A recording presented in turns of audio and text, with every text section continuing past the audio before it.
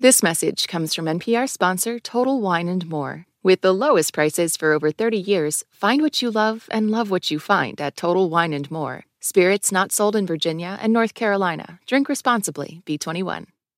Hey everyone, it's Rundin Ramtin here. And before we jump into the show, we want to address something a lot of you have been tweeting at us about. So NPR made a change to its web servers that no one expected to have any effect on podcasts. Clearly, that was wrong. It forced a bunch of episodes into NPR podcast feeds, resulting in downloads that you didn't ask for. It also made it hard or even impossible for you to find and listen to your favorite NPR podcasts. For that, we are truly sorry. NPR technical folks fixed the root cause of the problem shortly after they discovered it, but it took a while for that fix to make it into all the podcast apps. If you unsubscribed from this show or any other NPR show, please take a minute to resubscribe. And if you're still having problems, please go to npr.org/help. We are taking steps to make sure nothing like this ever happens again. Thanks for listening. And now on to the show.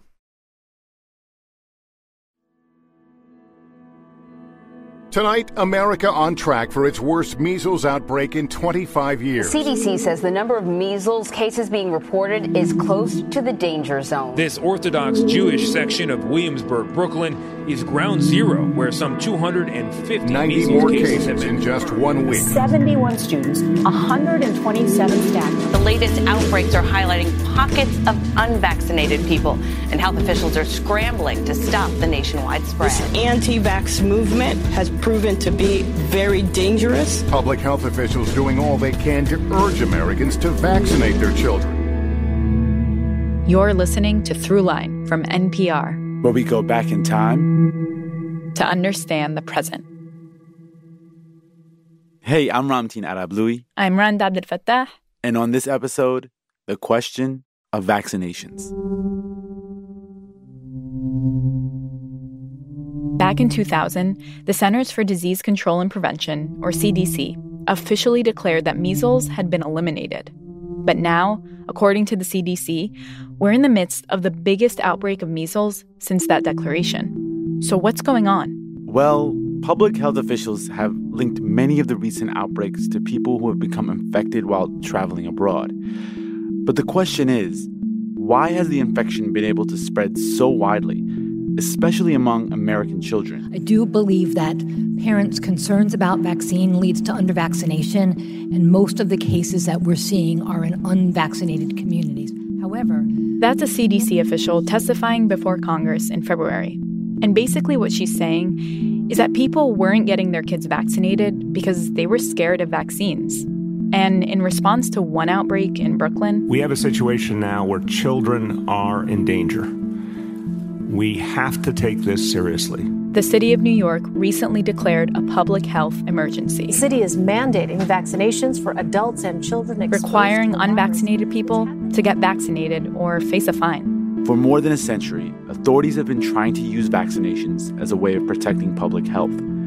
And for just as long, some people have resisted. So we wanted to know, when in American history have these two sides collided? And we found a Supreme Court case from 1905 that dealt with this tension and that New York officials are drawing on today. The case highlights just how similar things were back in the early 20th century. To find out more about that case, I'm here, yeah. We called up this guy. So it's Ramtin and Rund? Yes. Correct. Perfect. Okay. Want to make sure I pronounce it correct. Michael Wilrich. My name is Michael Wilrich. I teach history at Brandeis University, and I'm the author of a book called Pox and American History. Wilrich says that when New York set penalties to enforce vaccinations in Brooklyn, they were relying on a 1905 case of a Swedish Lutheran minister in Cambridge, Massachusetts. Here's the context. A few years earlier, there was an outbreak of smallpox in a bunch of U.S. cities, including Cambridge. So public health officials ordered all residents to be vaccinated. This Swedish minister, Henrik Jacobsen, he refused. He had been vaccinated as a child back in his home country of Sweden and had been made very sick by the vaccine.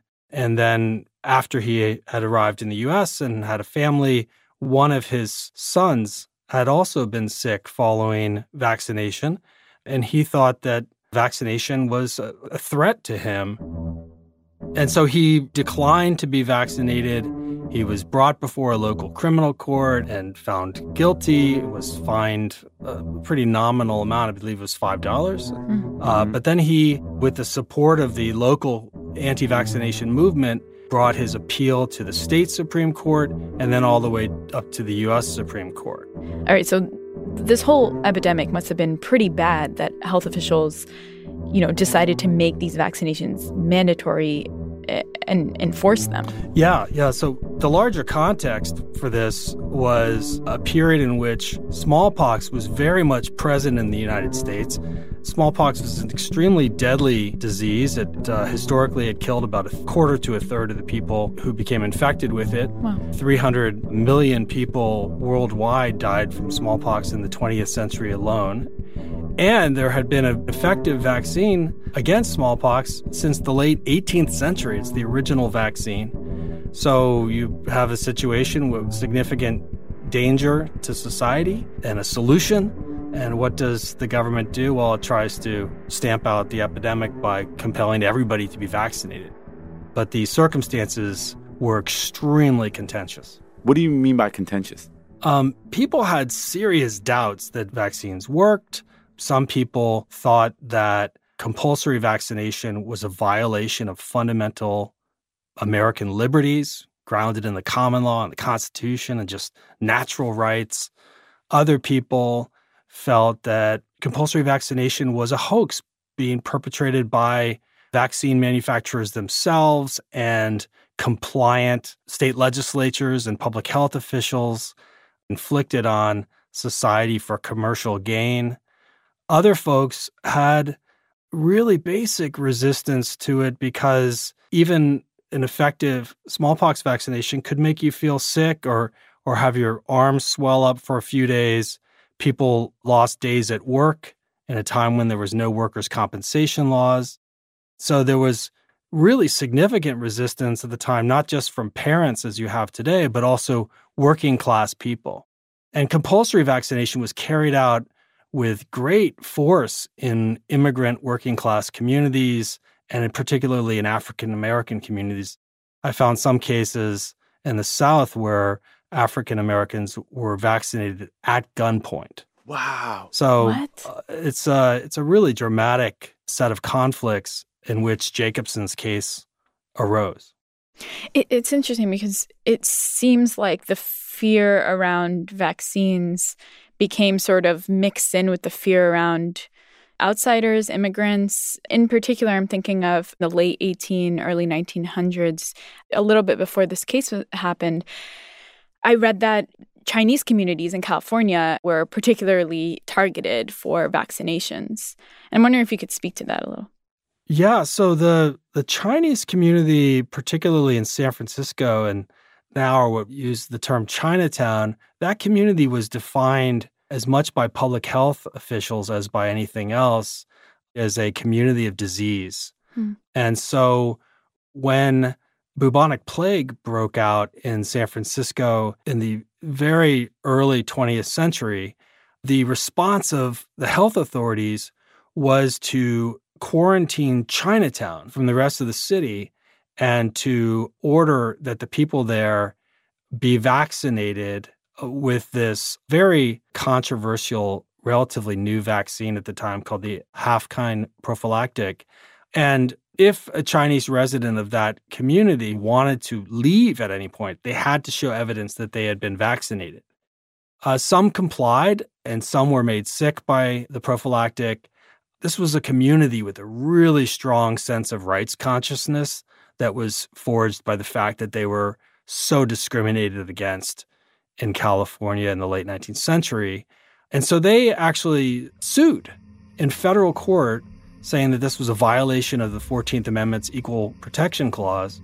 And remarkably, the federal court said that's correct, that you can't, without any legitimate scientific basis, require people just because of their membership in a quote-unquote race to be vaccinated where the rest of the community was not required to be. So they established through this important case precedent for equal protection rights in public health. Very important. So all this was swirling around when Jacobson's case went before the Supreme Court. And when we come back, we'll find out what the decision was.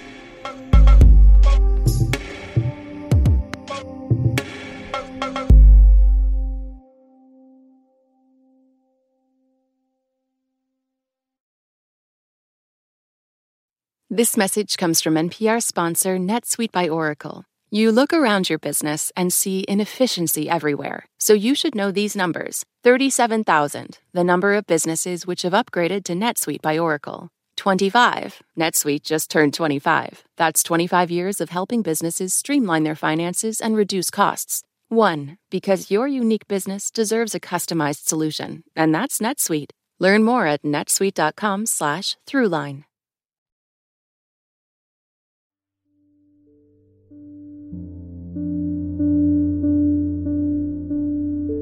So, in 1905, Jacobson was making the argument that he shouldn't have to get vaccinated because vaccines could cause him harm.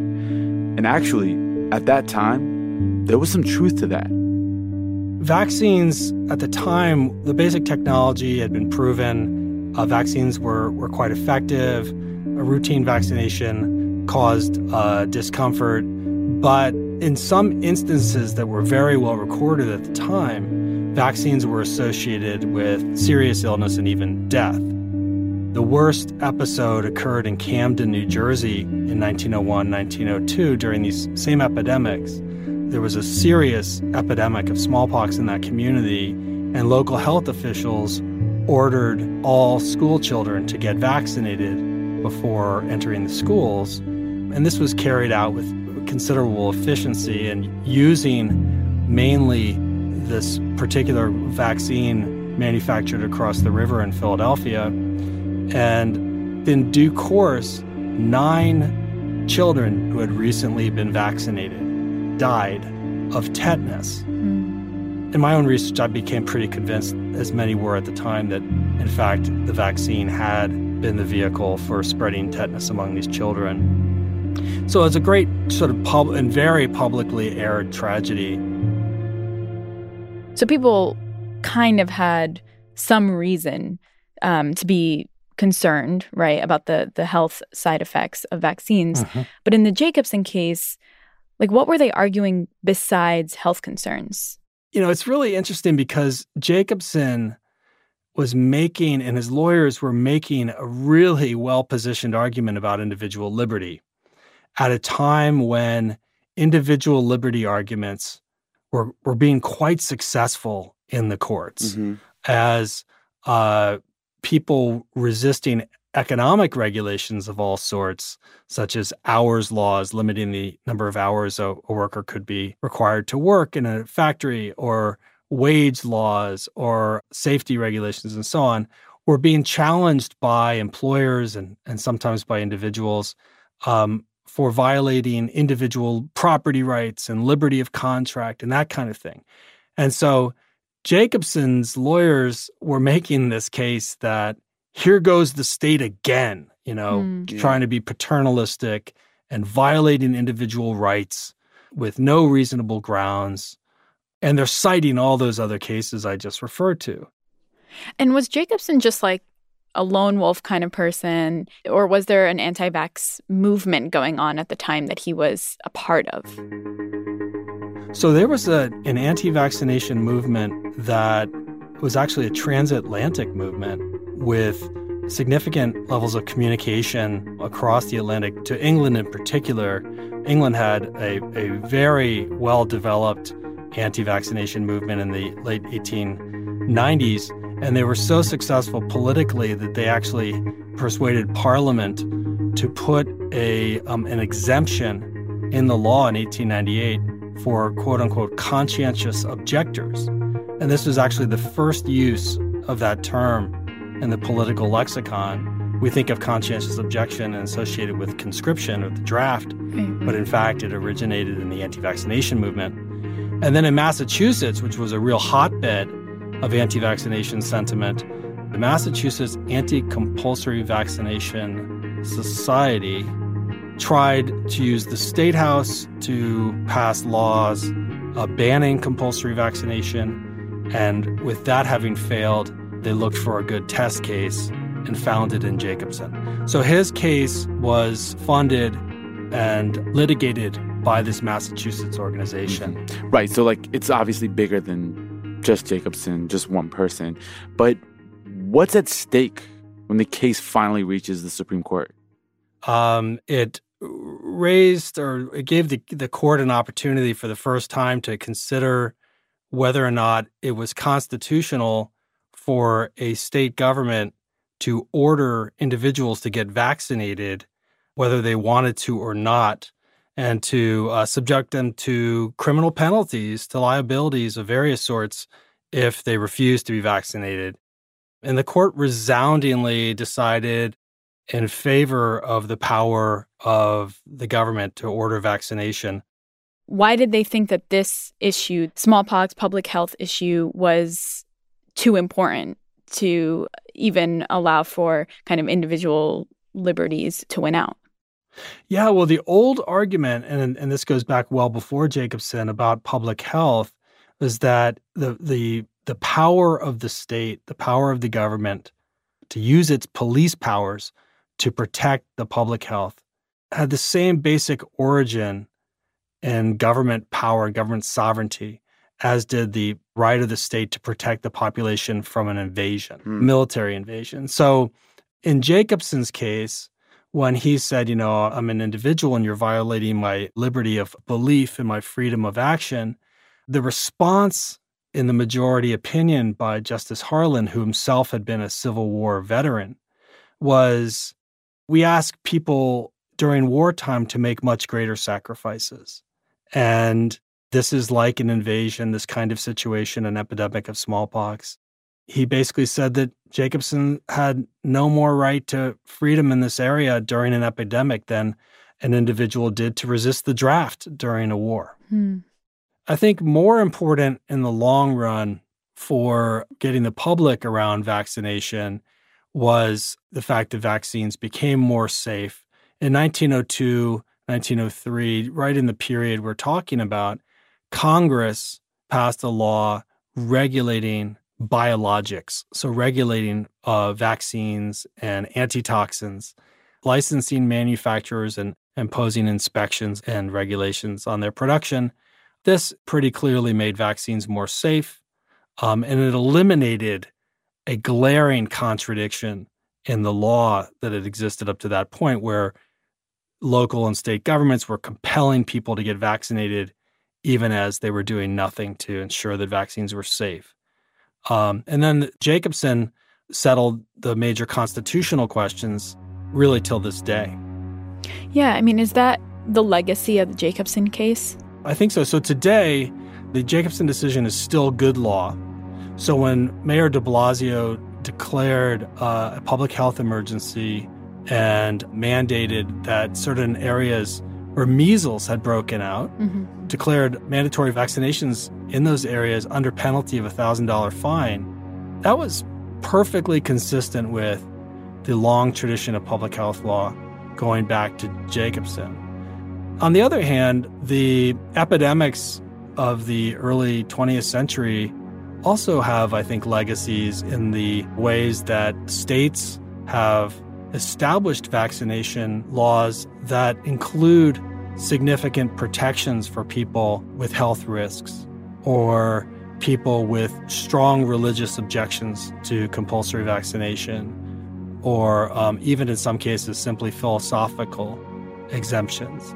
So state laws have embedded some of the anti-vaccination arguments in them, even as they, particularly with school children, require children to get more and more vaccines. If another case like this were to come up before the court, do you think the dynamics are different today than they were when Jacobson came before the Supreme Court? They're certainly different. I mean, there is the compulsory vaccination legislation of the early 20th century was passed during a period of broad, sort of middle class, at least, optimism about the state and what the state could do. This is the progressive era. And for some time now, we've been living in a kind of anti-progressive era where neoliberal anti-statist arguments have, to a significant degree, carried the day at the highest levels of government. And so there's been a kind of, attenuation of the idea that people are responsible for the society beyond their own concerns. So I do see anti-vaccination arguments today as being kind of slender compared with the robust arguments of the early 20th century, arguments that were grounded in anti-racism and claims of equal protection, or grounded in very strong personal liberty claims in an era of growing government authority, or grounded in deeply held beliefs about parents' rights to take care of their children. The arguments that have been circulating in anti-vaccination literature in Brooklyn right now seem to be largely focused on pretty specious and disproven arguments about particular health risks allegedly associated with the MMR vaccine. So I just think that we need to think very seriously about how to contend with the ongoing problem of scientific authority in a democracy, and that is certainly a legacy of the early 20th century.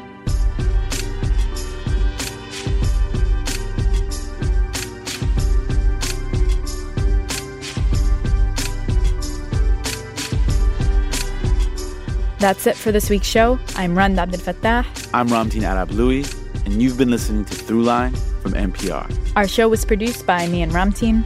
Our team includes Jamie York, Jordana Hochman, Lawrence Wu, Grace Rising Somber, Nigeri Eaton. Thanks also to Anya Grunman and Chris Turpin. Our music was composed by Drop Electric. If you like something you heard on the show or you have an idea, please write us at throughline@npr.org or tweet us at throughlinenpr. Thanks for listening. All right, cool. Support for NPR and the following message come from Rosetta Stone, the perfect app to achieve your language learning goals no matter how busy your schedule gets. It's designed to maximize study time with immersive 10-minute lessons and audio practice for your commute. Plus, tailor your learning plan for specific objectives like travel. Get Rosetta Stone's lifetime membership for 50% off and unlimited access to 25 language courses. Learn more at rosettastone.com/NPR. With NPR Plus, you get bonus content from behind the scenes of your favorite shows, like the NPR Politics podcast. A friend of mine who worked at the Associated Press came into the courtroom and said, "Step to it, Michael Cohen has flipped on Trump." And with NPR Plus, you'll be supporting public media. Learn more at plus.npr.org.